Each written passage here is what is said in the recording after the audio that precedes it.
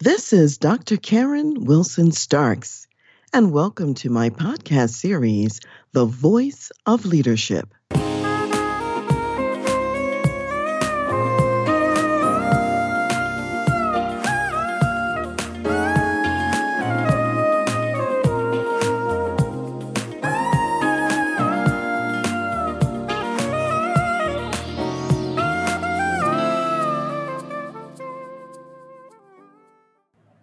Recently, I've been listening to some jazz concerts online, and some of those concerts are with jazz music icons Brian Culbertson and Bob James. So, what I want to share with you today are some innovation lessons that we can learn from the music icons who actually are figuring out ways to reinvent themselves and to serve the public even during this time of the lockdown and the pandemic. Let me start first with Brian Culbertson. If you're not familiar with Brian Culbertson, he is a masterful and gifted musician and showman. So if you watch an online concert hosted by Brian Culbertson, he delivers a full out show with complete entertainment credits. And what I mean by that is he dresses for the occasion, changes outfits, engages with the audience, talks about the music that he's playing, and you could imagine that you're really at a Brian Culbertson show. The studio that he has in his home is state of the art, world class. Everything that he needs to put on a show, he has, whether it's lighting, sound, and any other bells and whistles that he thinks are necessary. So that's how Brian Culbertson is showing up and playing concerts for his audience and keeping himself in front of the people.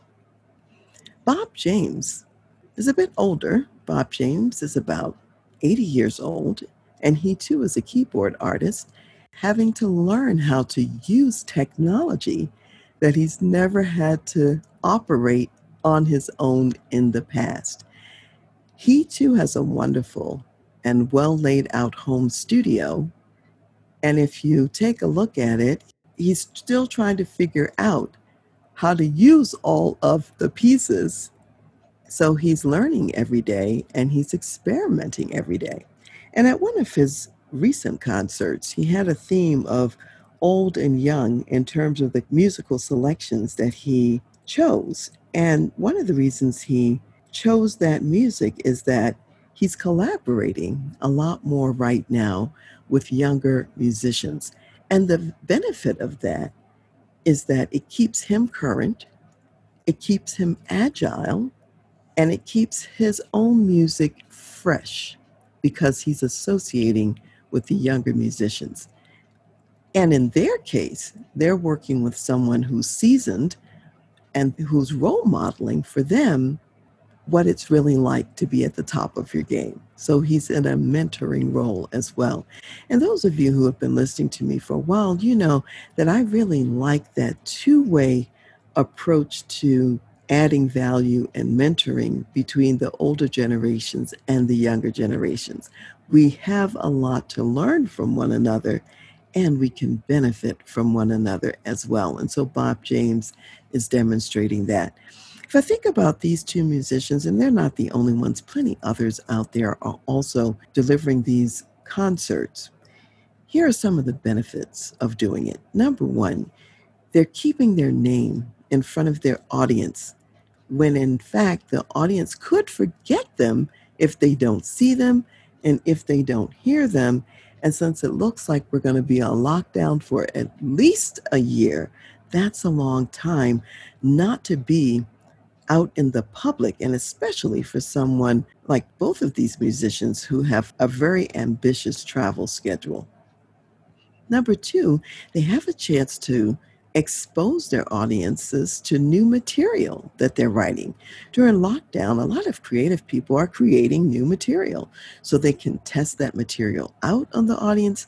They can get the audience familiar with what's coming down the pike and build some enthusiasm for it.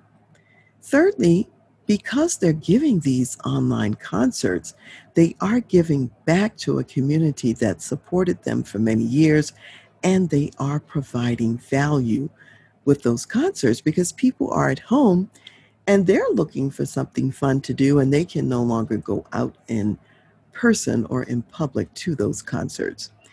Number four, in some cases, they're also raising funds for charity and for charitable organizations and charitable causes.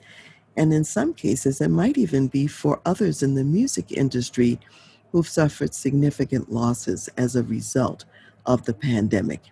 It also could be for those who have suffered some losses because of the virus pandemic.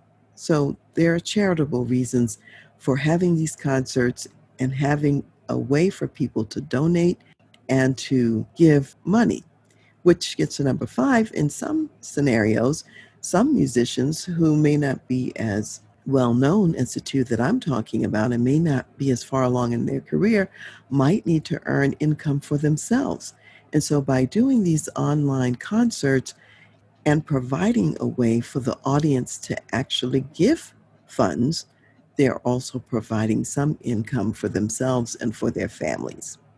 And then number six, as a result of interacting with the online audience, they're increasing their own energy and they're sparking their own creativity so that they stay on the creative edge of their music work.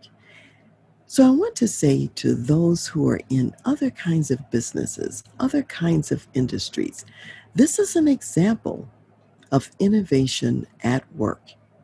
In other words, how do you, in your organization, continue to keep your name in front of your ideal client and customer at this time?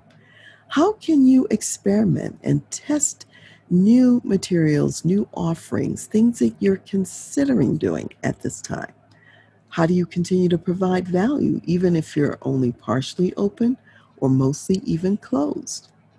And how can you use your business and your platform to raise funds for charity and for others who may be less fortunate, or to give back to your community in some way, and at the same time to earn income for your business?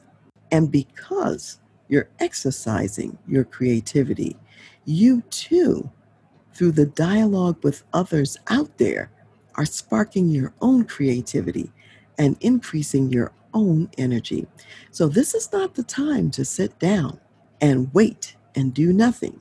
It's the time to engage and figure out what works in this time and do more of that. Did you know that teams do the bulk of the work in successful organizations?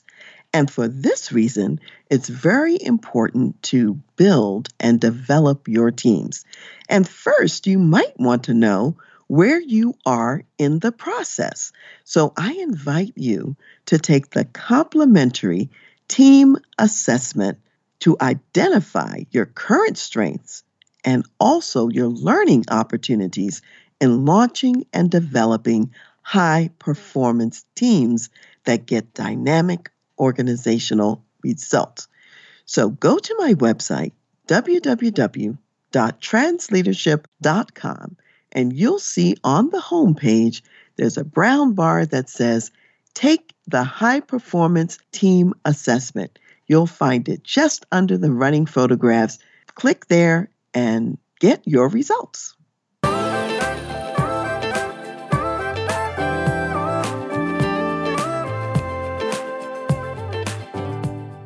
You've been listening to The Voice of Leadership with me, Dr. Karen Wilson Starks.